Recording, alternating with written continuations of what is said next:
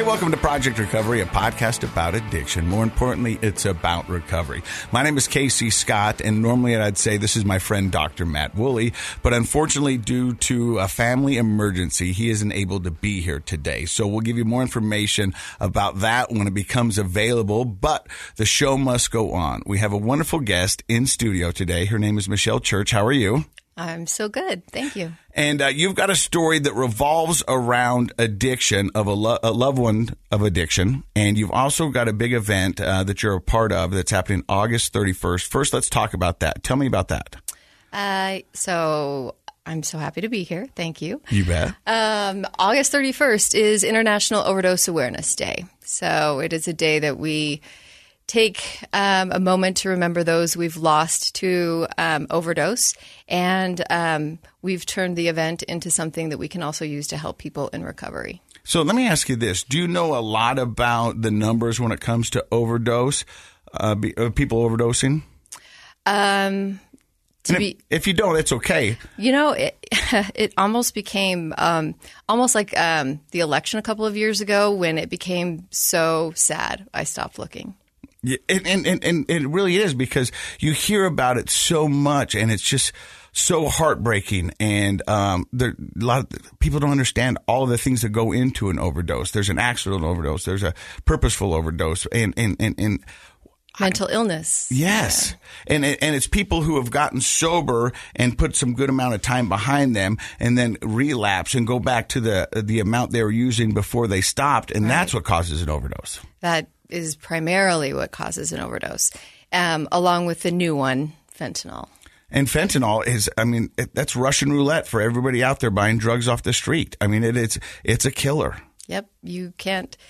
It's not like the olden days where you could take these drugs recreationally. You really do have to be aware every time. And, you know, I have kids that are of age and looking to experiment, and I don't fall into the category of let's pretend like it's never going to happen. We talk about Narcan and naloxone, the overdose drugs. We also talk about testing drugs so you can know what you're getting, because there's plenty of artists that have died. There's just it's rampant. So the stories are out there, and we just need to teach people to be responsible. So back to the event, a light to remember.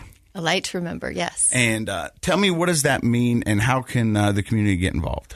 So a light to remember, this is our 5th year in the event. It started along with a partnership with Utah State University, where they had a facility in Kaysville that was next to a pond. So I was working with the recovery center at the time, and we cooked up this idea to have this event on International Overdose Awareness Day, where we could honor people that we had lost by having lanterns that people would dedicate and then put into the pond at night. So it was a light to remember. We had some meditation, and it started out as something that we could use to honor people that we have lost to overdose. Mm-hmm. But as that night occurred, it impacted me how much the night meant to those who were still in recovery. And so in that same pond that evening, we had people from the recovery house that were in kayaks out gathering up these lanterns that were on the pond, and I watched them treat them as though they were actual lives. They were picking up and putting back in there, and they wanted to be so careful not to harm that memory. So I think it ended up being very impactful for the people who were in recovery.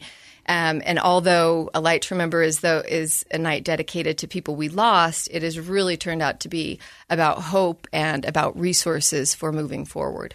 And so that was 5 years ago, and now it's expanding across the state. And you said this is primarily for the rural counties here in the state? Yeah, where the need is greatest. We know that, Utah statistically is number 2 in the nation right now as far as overdose deaths. So we do have a very big problem with it here. And in the rural communities, you have multiple members of one family that have been affected and not a lot of resources on how they can overcome things like that. So we started the event in Kaysville, but because we do have a great partner with Utah State University that has satellite extensions in a lot of different counties, we were able to focus that and find champions in those different counties who wanted to pick this up and host something so we could get naloxone out into the community and just raise that awareness about overdose. And being Thursday's International Overdose Awareness Day, August 31st, you guys are doing something up at the state capitol as well. The state capitol has been doing something on International Overdose Awareness Day for years. This year, we are lucky enough to coordinate with them. So what we're hoping to do, they have programming that takes place up at the capitol. But again, we realize that people are not driving all over the state for this occasion. So we really want to bring access to them. We were fortunate enough to collaborate with that community, and we're doing a shared moment of silence that everyone can participate in together. In addition to that, there are ways that people can participate at home. We have kits that we'll send to your home that you can use to light your own light at home and commemorate those people that you've lost. A light to remember is what it's all about. Now, I'm going to ask you a personal question, if that's all right. Sure. Are you an addict in recovery? I am not an addict in recovery. So how does somebody who's not an addict in recovery get involved in an organization like this or a night like this? For me, how someone gets involved is usually you love someone who is struggling. And that's kind of what brought you to us today. So I noticed that your demeanor changed a little bit when you thought about your loved one that was in addiction. How does that story begin, and how did it affect you? It began years ago. I am one of 6 children, and my younger brother, Aaron, he started using heroin at a very young age. And that took a toll on him. It took a toll on you. It took a toll on the family. Yes. Heroin is just a beast. May I ask, you said he started heroin at a young age. Not a lot of people start their journey with heroin. Was that his first taste into drugs and alcohol? He went there pretty quick. And again, we grew up in a small town, Roy, Utah. So I think with less access of things to do and a lot less information and possibly some childhood trauma, I've not been able to understand why, but he seemed to go there very quickly. And I guess I just answered my own question. I think that childhood trauma did have a lot to do with it, but Aaron started experimenting with heroin when he was probably 13 years old, if at the best. We lost Aaron at 42 to an overdose. So now we need to remind people that this is your story and not Aaron's story. And so tell me about how his addiction affected you through your life, because we often say on this podcast that addiction is a family disease. I remember there was times that I'd be fighting with my ex-wife, my mom, my kids, and I was like, what do you guys care? This is me. This is my body. I'm doing what I want. You know, I'm not forcing this upon you guys. I'm not asking you guys to partake. I'm not asking you guys to do any of this. Why won't you just let me do what I want? And that was me in an addict mindset, thinking I just need to feed my disease and do what I want to do, and not realizing that my actions were affecting everybody around me. Yeah. I think as a loved one of someone who is struggling, you can hear those words coming out of your mouth.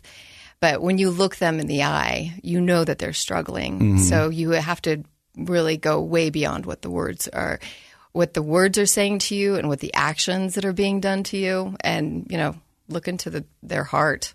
And that's, that's got to be the maddening part, to be on the other side of that, is, seeing someone you love, do things that they normally wouldn't do. Seeing people you love lie to your face, and you know that they don't want to, but they're so deep or in denial or ego or whatever it may be, they're just trying to get by, and you can see they're hurt and they want help and you want to give them help, but for some reason the two dots aren't just connecting.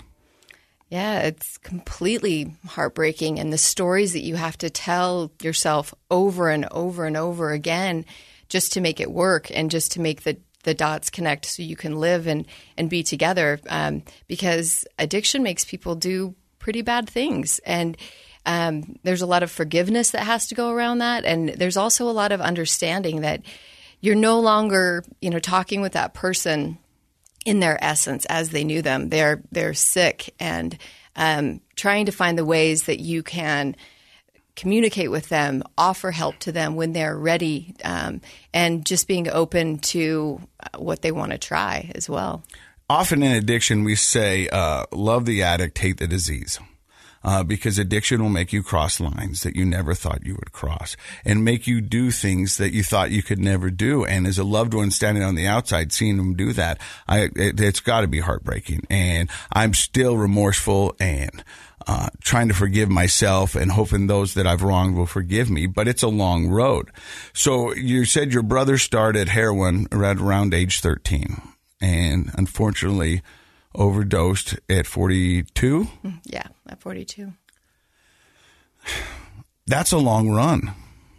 So many stories of heartache, hope, betrayal, lies, living on my couch, living in a homeless center, being in prison, going to jail. And also, because I've had 2 years to live without Aaron, I remember all of the wonderful things he was too. Mm-hmm.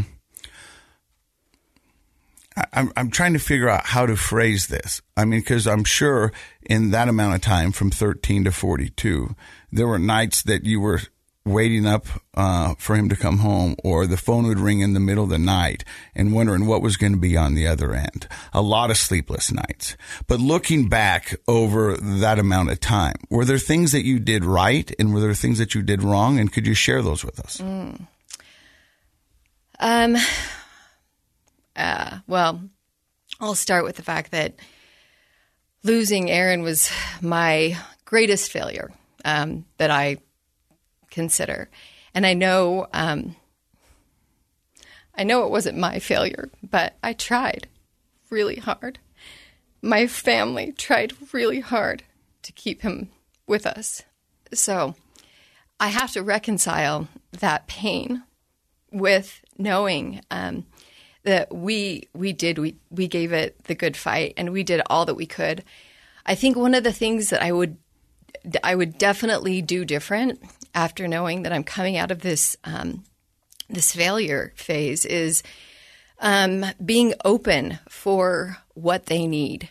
Aaron, first and foremost, I wish we would have been able to know about childhood trauma and address that versus, here's a recovery center, or here are all of these ancillary things instead of finding the root of what made that happen in the first place. I wish I would have known enough to go deep into that. But one of the things specifically with Aaron was because he was on heroin for so long, and oftentimes I would call him a functioning addict, which I also don't really believe those words exist anymore.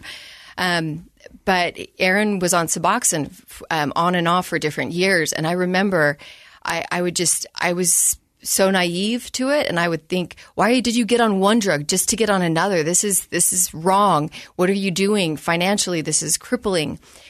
But had I if I would have known what I know now, I would have supported him in Suboxone. And it's like someone who is diabetic and then they need insulin. You don't get insulin once and then don't need insulin again. You keep getting insulin or you die. So harm reduction, if Suboxone is what you need that keeps you alive, I've heard many stories of that can be the thing that's right for you.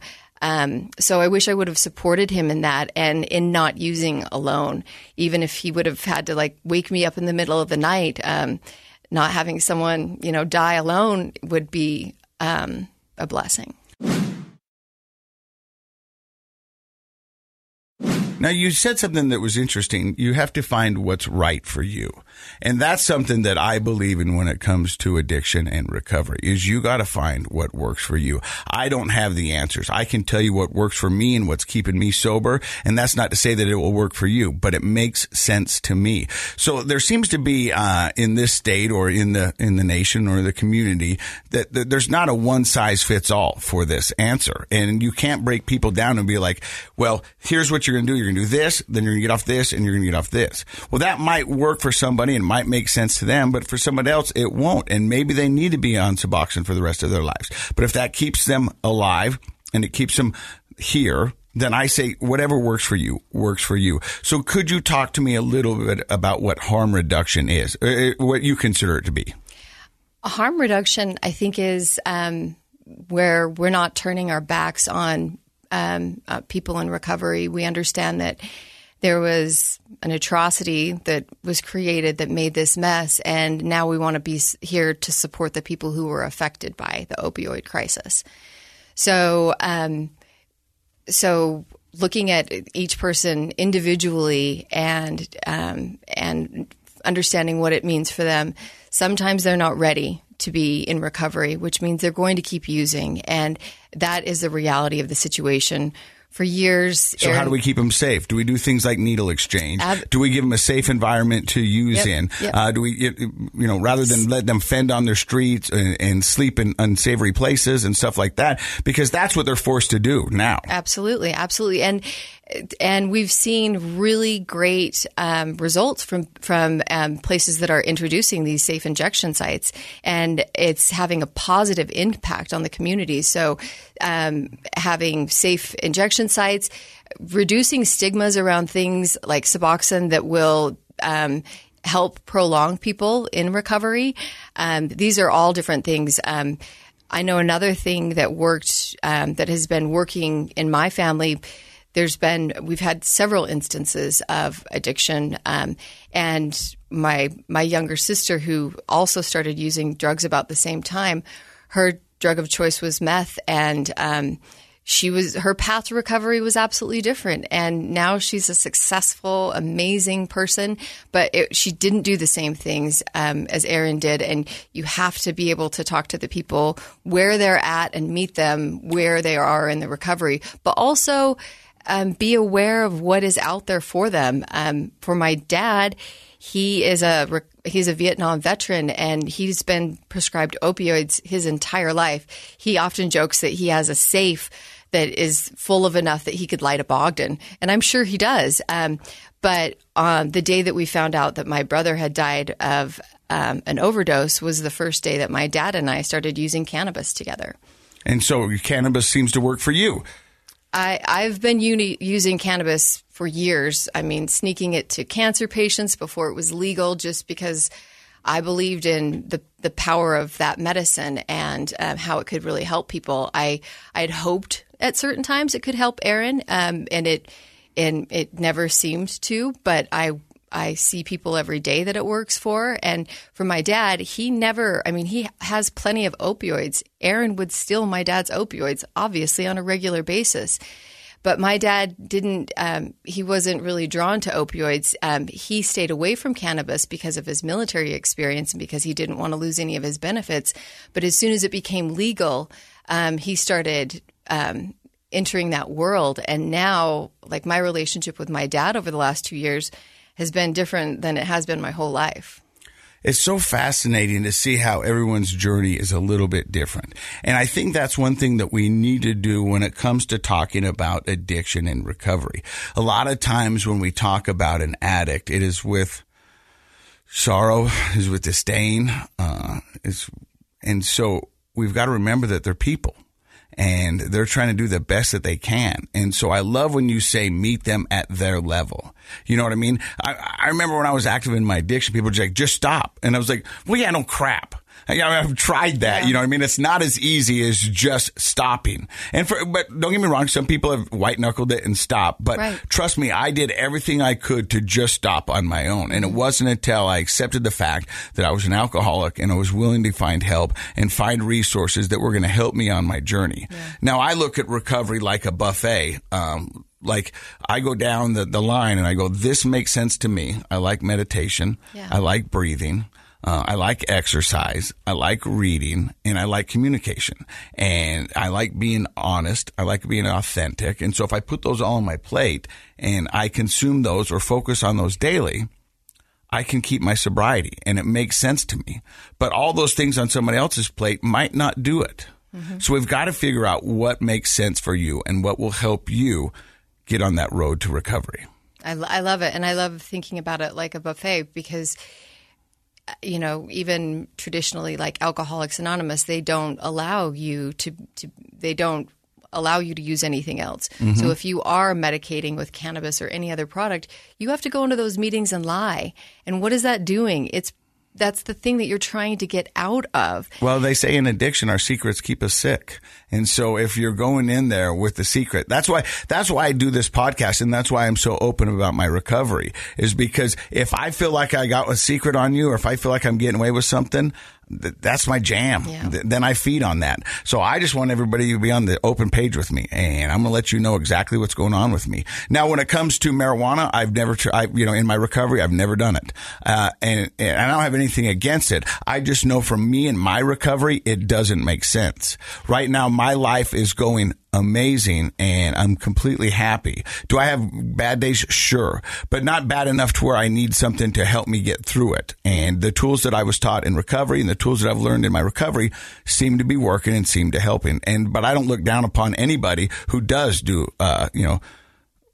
marijuana. I think that, I wished that it would have worked for Aaron, and it didn't. And now I actually work in cannabis, and I host new patient events often, and I overhear people talk about how cannabis helped them with recovery. And I overhear these conversations, and it's a little heartbreaking for me because I think, God, I wish that would have worked for me, and it didn't. But I'm so glad that it works for you.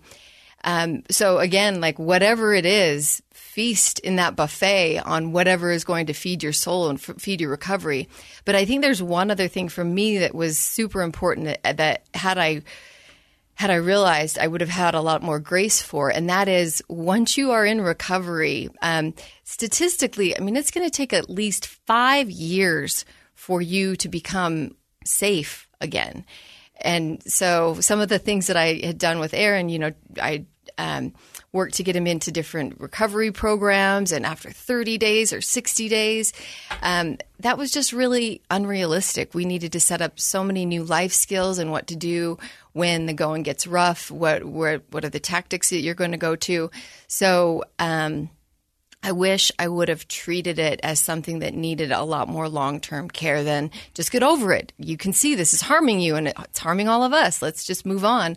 Like, it doesn't work like that. And furthermore, it takes a long time to really not be triggered and to not fall back into addiction once you've climbed your way out of it. So setting realistic expectations, not these short-term. Recovery is great. The rehab centers are great, and I think that all of these could be part of your buffet, but giving yourself grace, you and your family members grace, to know that this takes a lot of time in order to become healed. It's interesting talking to you because I'm just knocking on the door of my 5-year chip. And that's a milestone that I never thought that I would achieve. And I never thought I'd get a year. And I remember sitting in the rehab at 2 weeks thinking I'll never get 30 days. And then I keep just nipping away at this time. And it feels wonderful. And I'm very happy and blessed and fortunate and grateful for all the things that recovery has given me. But it's looking back now, and I see people who go into recovery and go, I'm going for 30 days, and that's all I got. And then you put them back in the same situation, and you wonder why they relapse.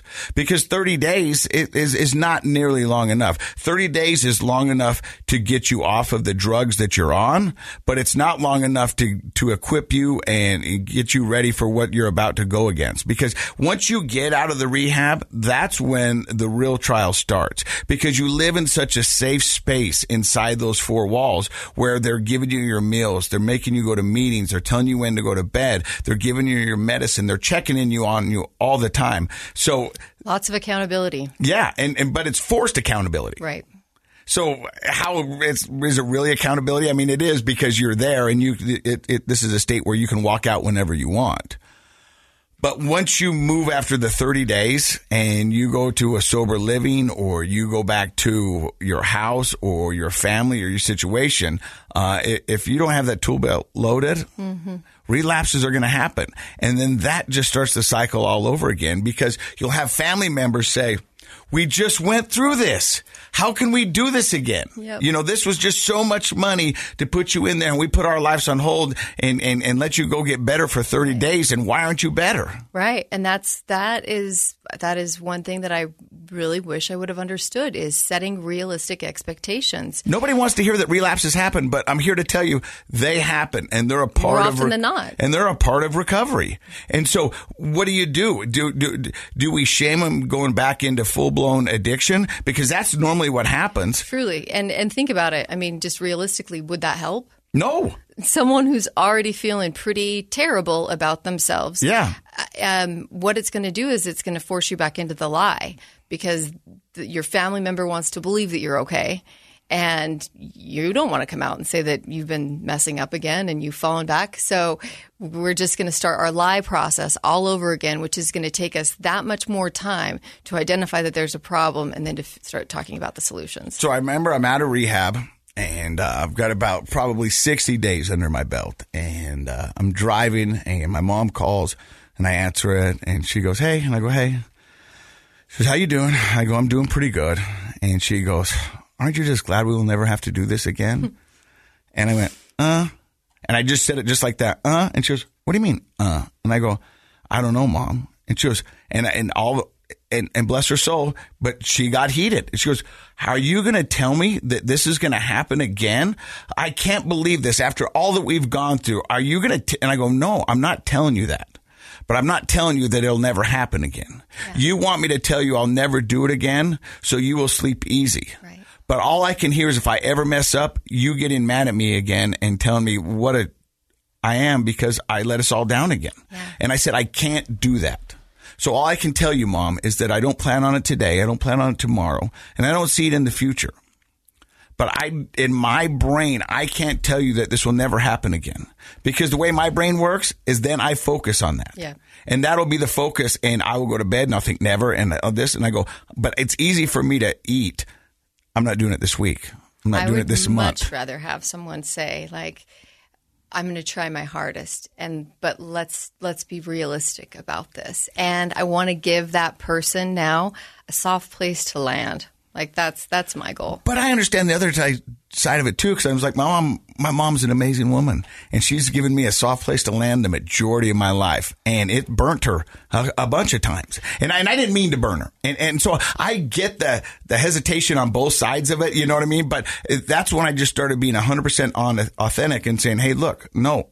Oh, there are many times that I had to turn my back on Aaron. And even towards the end, I mean, I knew he was using. I put it in this, functional addiction bucket. But at the end of the day, I'd rather have him here. Mm-hmm. So let's be honest about it.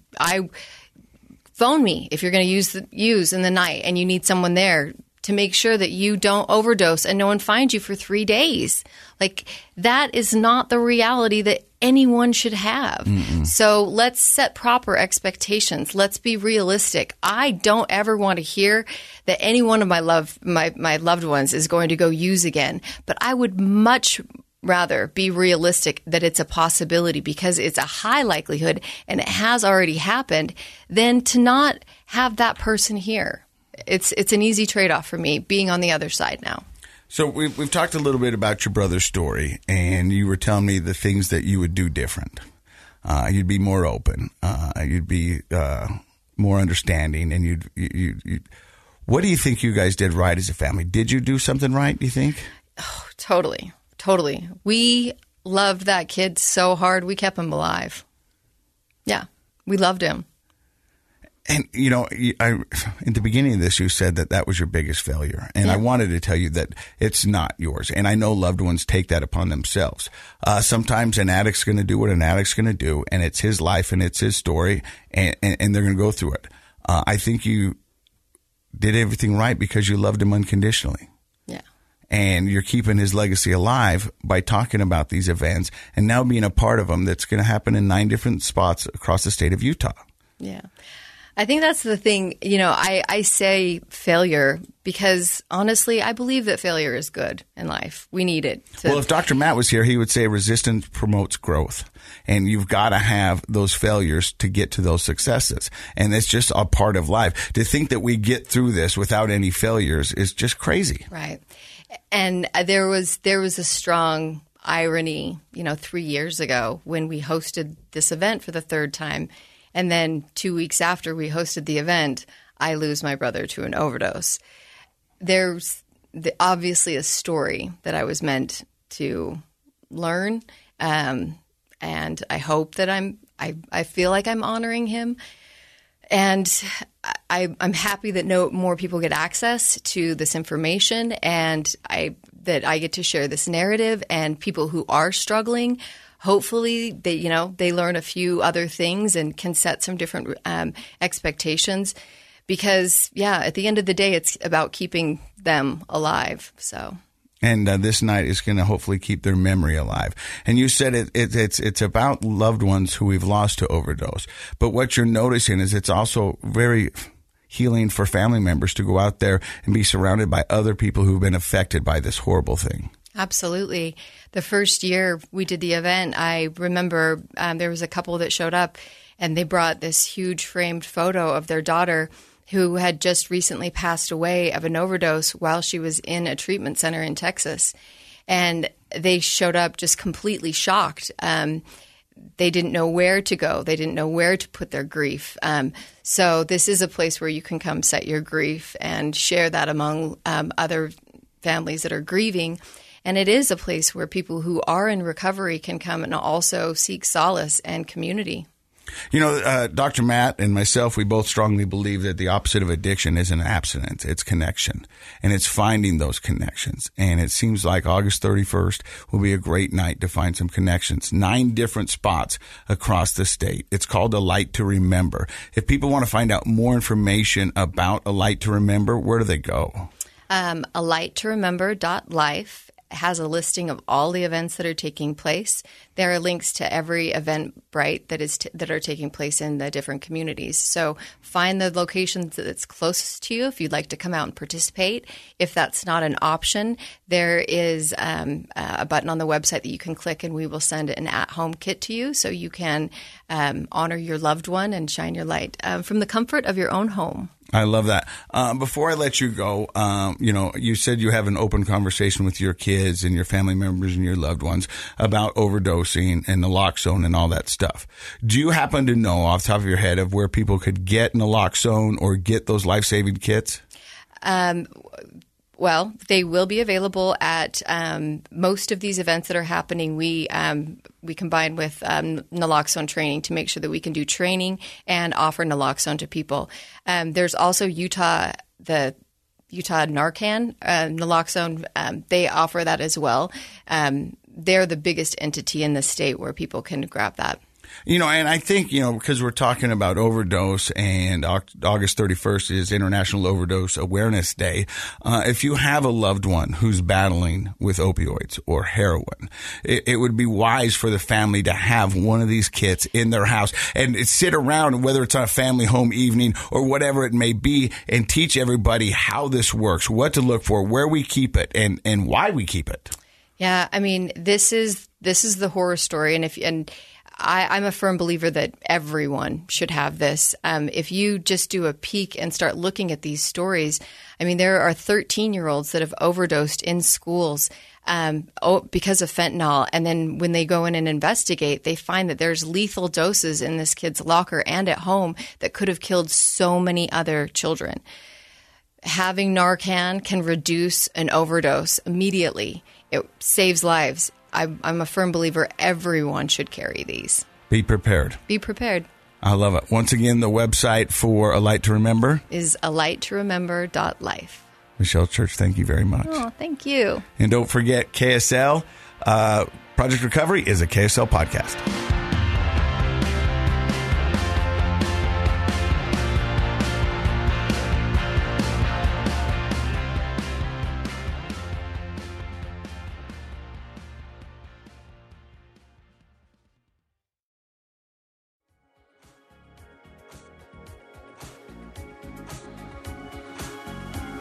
The contents of this program are for informational purposes only. The program is not intended to be a substitute for professional medical advice, diagnosis, or treatment. Always seek the advice of your physician, licensed therapist, or other qualified health provider with any questions you may have regarding a medical condition. Never disregard professional medical advice or delay in seeking it because of something you've heard on this program. KSL does not recommend or endorse any specific tests, physicians, products, procedures, opinions, or other information that may be mentioned on the program. Reliance on any information provided on the program is solely at your own risk.